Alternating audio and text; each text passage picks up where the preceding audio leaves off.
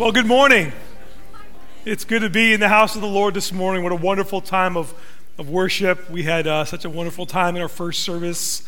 It was full as we had opportunity to participate in communion and baby dedication, and we had 5 baptisms, and it just was an exciting time this morning. And we are continuing to ride that wave because this morning in our service we also have baptisms and obviously had opportunity to engage in communion. It's always a wonderful time to experience what the church over the ages has celebrated, right? The baptism of new believers, the dedication of our little ones, the partaking of communion, the proclamation of God's word and worship, and it is a privilege to be able to do that. It's wonderful to do that together. I enjoy having communion and baptism on the same days.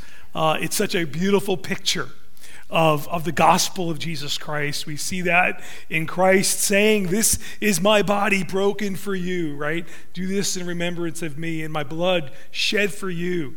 And then we see that Christ in the waters of baptism, it points to Christ's death, his giving of his body, his shedding of his blood. And we identifying with that death, burial, and resurrection as the only means of our salvation, and entering into the waters of baptism publicly and saying, I identify as a believer with Christ's death, with his burial and resurrection. And the church has been doing that for centuries. And it is such a beautiful picture, both in communion and baptism, of our great salvation that we have in Jesus Christ. Amen. Do you know you have a great salvation?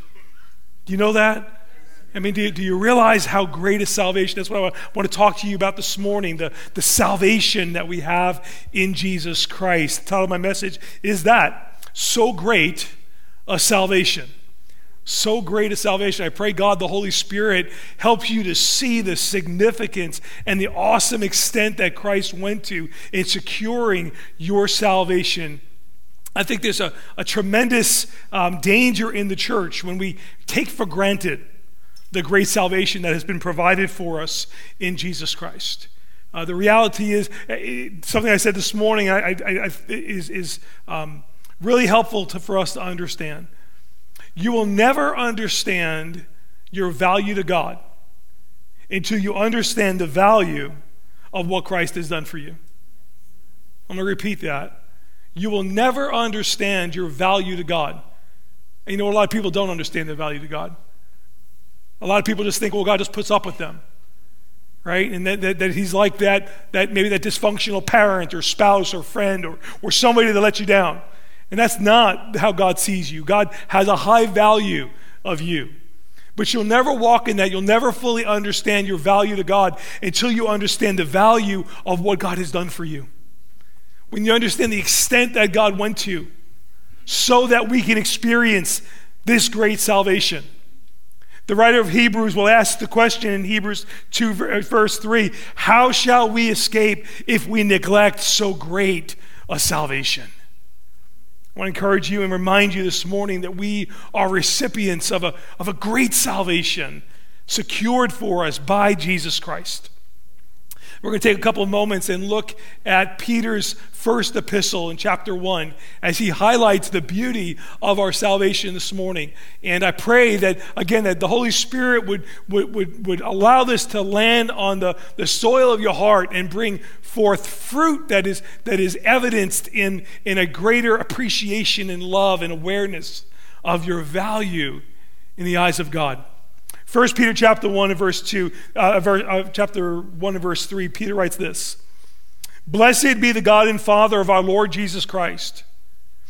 According to his great mercy, he has caused us to be born again to a living hope through the resurrection of Jesus Christ from the dead, to an inheritance that is imperishable, that is undefiled and unfading, kept in heaven for you, who by God's power are being regarded through faith for a salvation ready to be revealed in the last time." What a powerful couple of verses that we see Peter opens up with.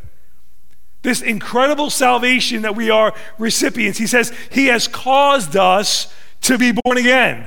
I like that. He has paved the way. He has provided the way. He is the source behind your salvation. You say, what does that mean to be born again?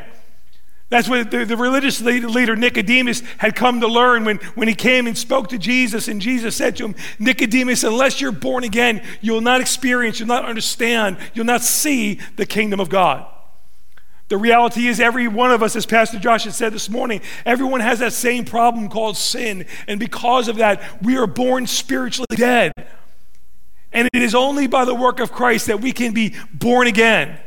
And what Peter highlights here in his great salvation, he says, he has caused us to be born again, to be made alive.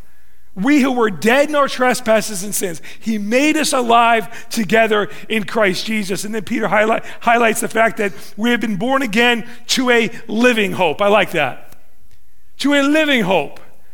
Not a dead hope. You're not following some historical figure that walked the earth 2,000 years ago and you're following some dead religion. Our experience, our relationship is a living hope. We have a living Savior. Amen? It is a living hope that does not die. It does not cease. It does not fade away.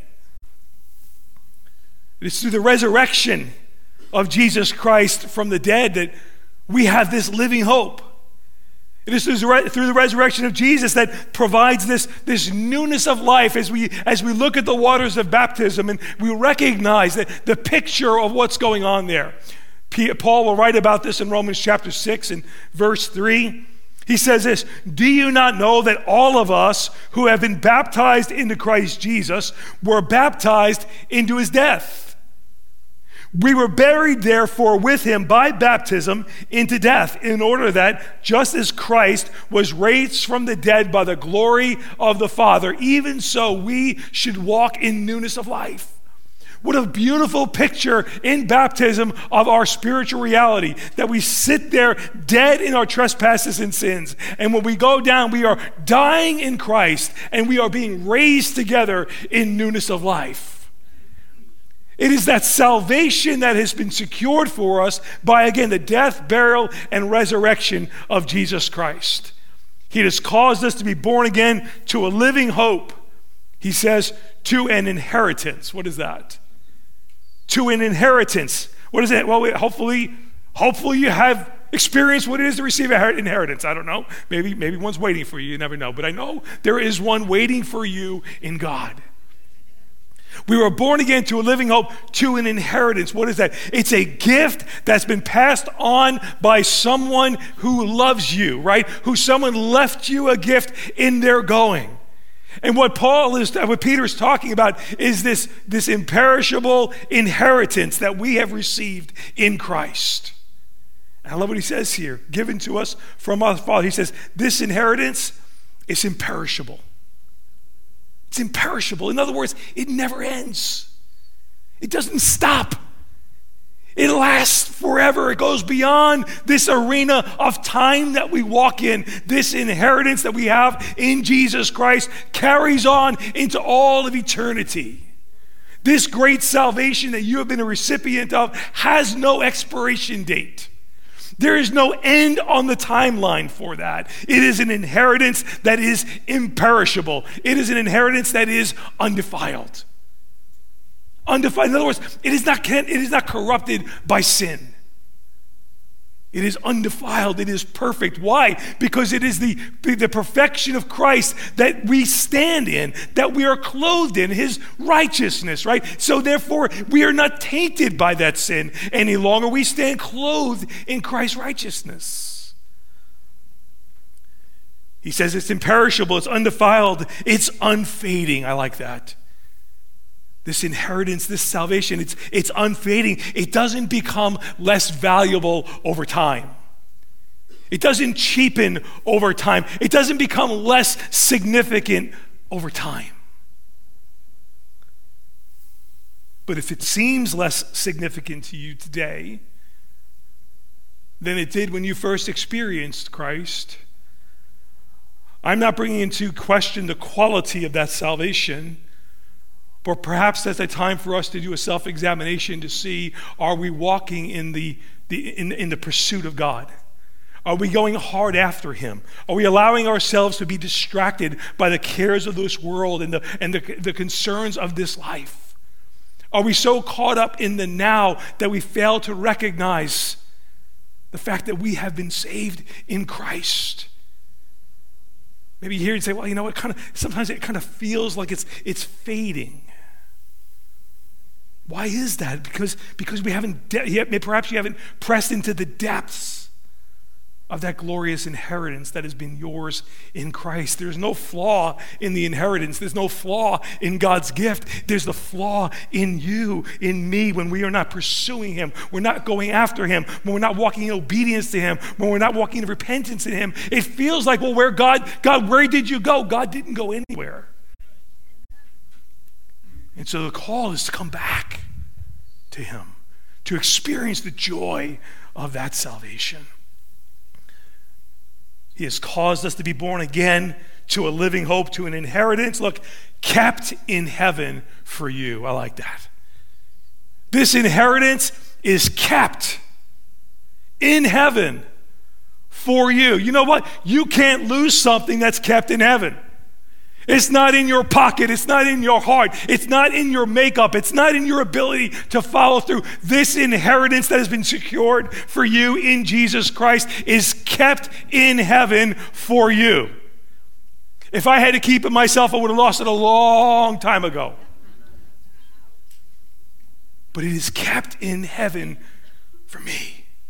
Ephesians chapter 2 and verse 5, Paul writes this, even when we were dead in our trespasses, he made us alive together with Christ. For by grace you have been saved. Look, and he raised us up with him and seated us with him in the heavenly places in Christ Jesus. And so what is he talking about? He's talking about our position in Christ. Our new position in Christ, since we've come to faith in Christ, we are seated with him in heavenly places. And because we are seated with him in heavenly places, this inheritance, this salvation is kept in heaven where Jesus is seated at the right of the hand of the Father, and we are seated with him. What a wonderful thing that is. That ought not to create a sense of feeling like, well, I guess that doesn't matter what I do. No, that ought to create a sense of love and admiration and a desire to walk in the love and obedience to him. Look what he says. He says, we're seated with him in heavenly places in Christ Jesus, so that in the ages to come he might show the immeasurable riches of his grace and kindness towards us in Christ Jesus. There's your inheritance, by the way. There it is again, now coming from the Apostle Paul. For by grace you've been saved through faith, and it is not your own doing. It is the gift of God, not of works, lest any man should boast. So we recognize that this inheritance has been kept in heaven for you. How? Look at the next one. It says, who by God's power. That's what keeps it there. God's power keeps it there. By God's power, we are being guarded through faith for a salvation ready to be revealed in the last time. This ought to create not a sense of insecurity, but a sense of assurance and security that makes us passionately pursue the lover of our souls. That's a great salvation, folks. And this inheritance it's imperishable, it's undefiled, it's unfading, and it's kept by the power of God for you. And then he goes on to say, in this inheritance, in this you rejoice. Do we? Do you walk in that? Do you remind yourself of that? Do you guard against the distractions of life and the cares of this world? Do you allow that to rob you of what is waiting for you, not only here, but on the other side? He says, in this you rejoice. Look, though now, for a little while, if necessary, you have been grieved by various trials, Peter writes, so that the testing of your genuineness, the tested genuineness of your faith, more precious than gold, that perishes though it is tested by fire, may be found to result in the praise and glory and honor at the revelation of Jesus Christ. He says, in this salvation you rejoice, though now, for a little while, if necessary, if productive, if God is going to use that. See, here's what we need to remember. The trials and tribulations of our faith do not come arbitrarily. They do not shock God. He doesn't get a memo of what's going on in your life. He is sovereign over your life. And if he allows something into your life, he is purposely allowing that in to use it for your good, for your growth, for your sanctification, and for the building of your faith, because it's that trial, like fire applied to gold, it purifies, right? It brings all the dross to the surface, does it? Isn't that what happens when we go through bad times, right? When things don't go our way and we're hurt and we're frustrated, what comes up is the stuff that doesn't belong. Is not consistent with us as believers. That's the dross that God is bringing to the surface to remove that so that our faith can rise to the top and it can bring glory and majesty to Jesus Christ. It's interesting. We got to remember that this passage of Scripture, this idea of for a little while you're going through these various trials, this is written to a church that was living during the time that they were under the control of the Roman Emperor Nero. Never before since that time has the church been under such serious and demonically influenced persecution than by under Nero. The church was experiencing emotional, physical, all kinds of persecution. And Peter reminds them that God is using the outward trials to develop their faith. This faith that is more precious than gold. Can I encourage you?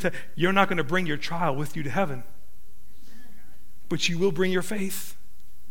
You see, what God is working on right now is going to continue with you long after in the heavens.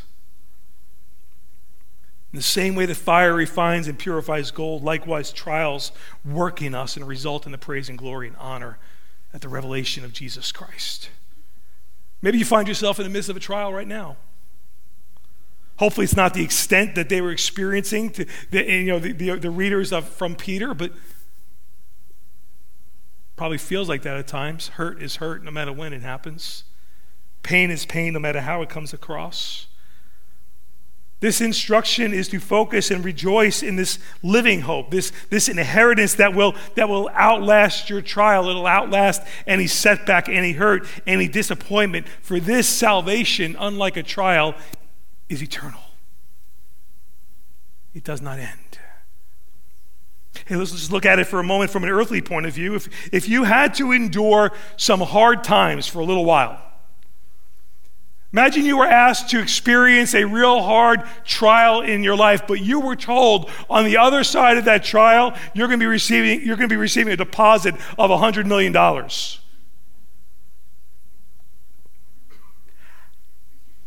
What would you be willing to endure for that price? Seriously. How would that reality impact the way you viewed those trials? You see, we look at the trials and we get so myopic, we so focus on it. But maybe if we could focus on what God's doing in us, what God is working in us.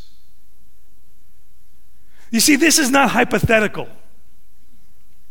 What awaits the child of God is far more than a financial deposit, but a complete inheritance from the Creator of all things. And that inheritance is imperishable, it's undefiled, it's unfading, and it's kept in heaven for you by the power of God. So I don't know what you're going through right now, and I don't want to make light of it. But make sure you're looking at it through the lens of where you're going and how you're growing. And God will use that for His glory and for your sanctification.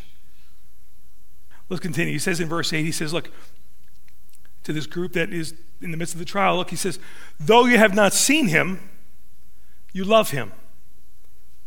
Though you do not now see him, you believe in him and rejoice with joy that is inexpressible and filled with glory, obtaining the outcome of your faith, the salvation of your souls. Paul is affirming that although they have not seen him, they love him. Although they do not see him now, they believe in him.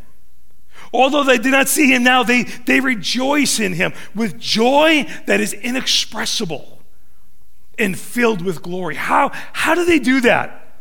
How do they love and believe and rejoice in a God that they do not see?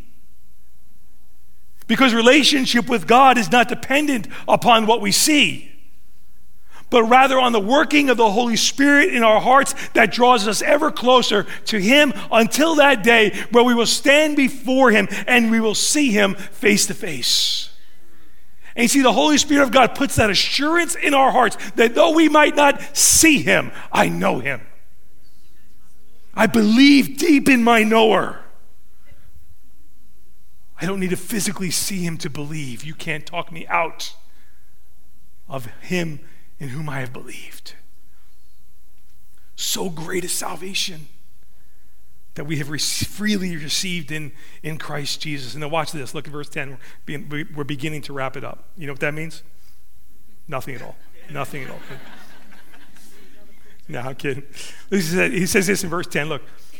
He says, concerning this salvation, right, the salvation that we're celebrating, rejoicing over, concerning this salvation, the prophets who prophesied about the grace that was to be yours, they searched and inquired carefully, inquiring what person or time the Spirit of Christ in them was indicating when he predicted the sufferings of Christ and the subsequent glories. I like that. He's saying here, here's what he's saying here. The prophets who spoke centuries before, those Isaiahs and Malachi's and Jeremiah's, they wrote stuff, right? They prophesied stuff, but they had no idea who they were prophesying about. They talked about a coming people of God. They didn't have any faces to go with that identity. They didn't know when they were going to come. I can only imagine what was going on in the mind of Jeremiah as they began to prophesy about the new covenant that was going to be experienced by the church, where he says, I will make a new covenant with the house of Israel and the house of Judah. They only knew one covenant. They only experienced one thing, where he says, I'm going to put my law within their hearts.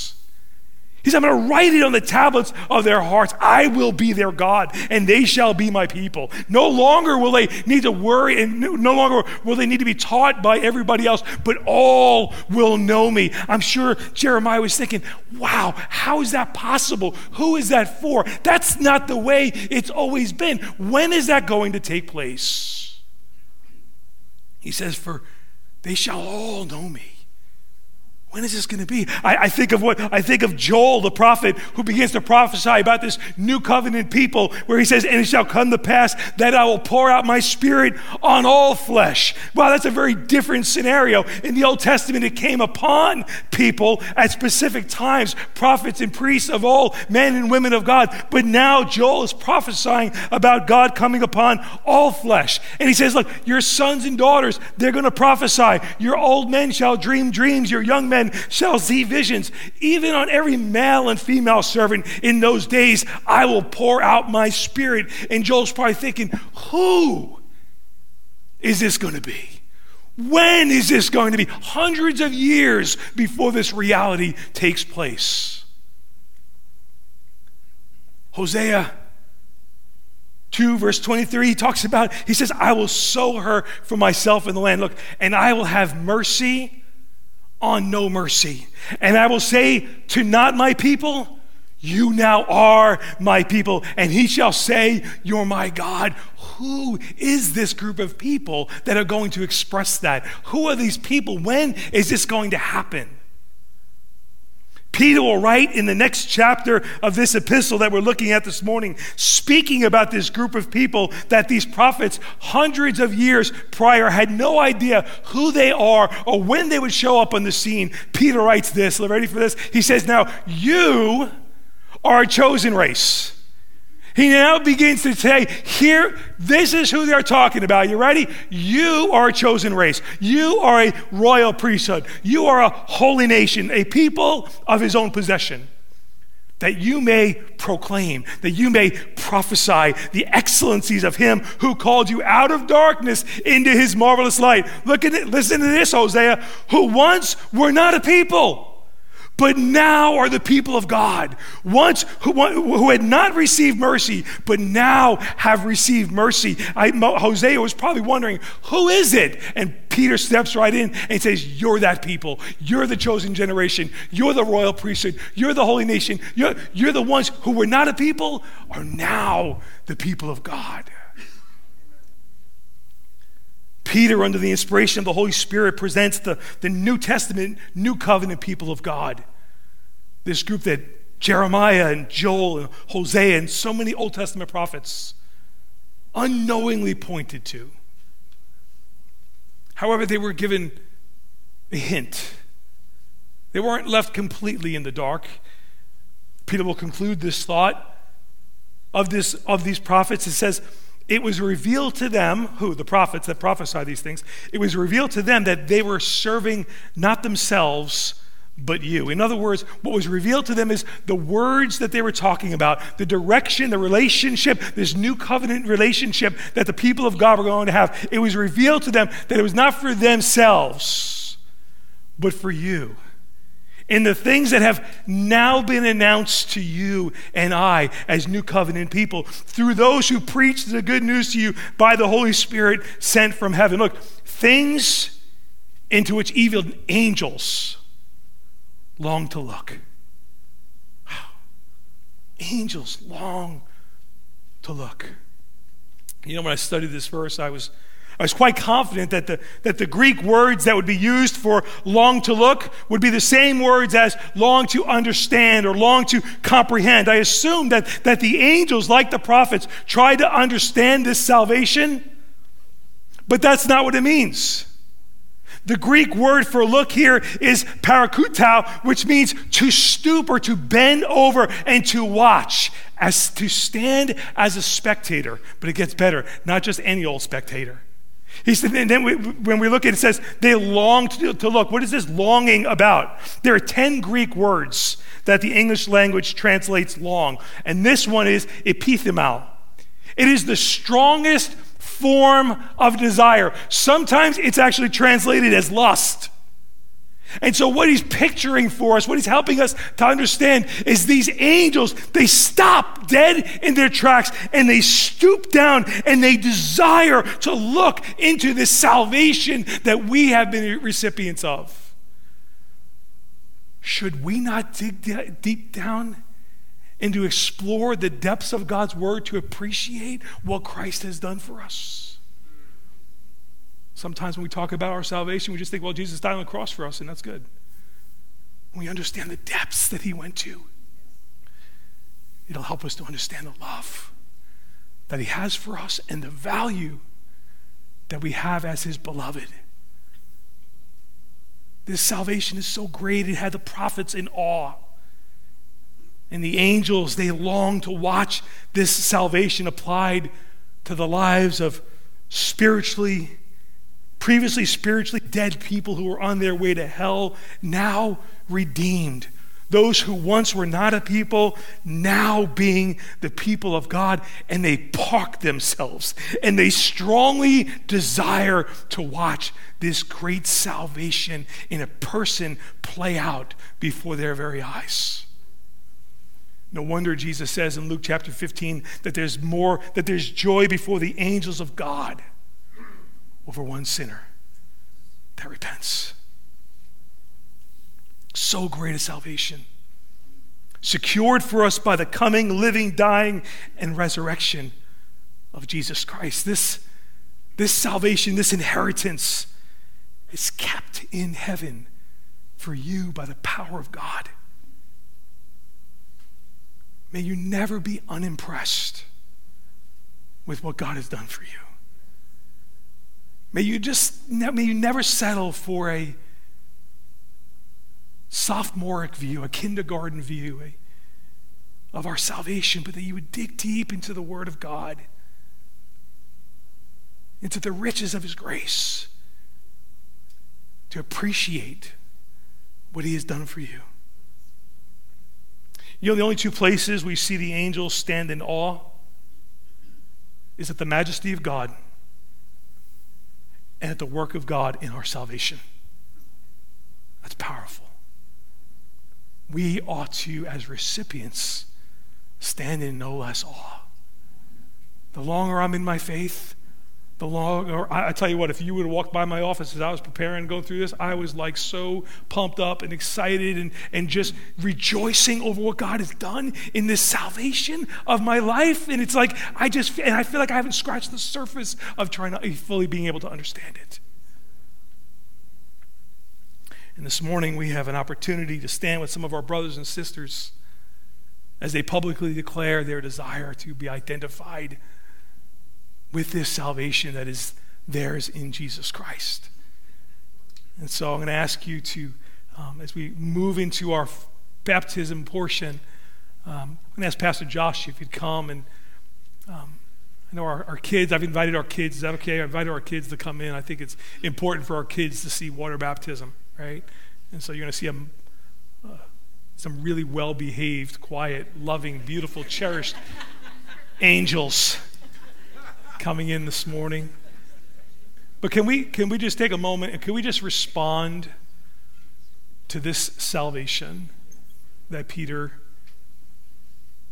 writes about? Let's stand together for a moment and let's just be in the moment for a second as we prepare.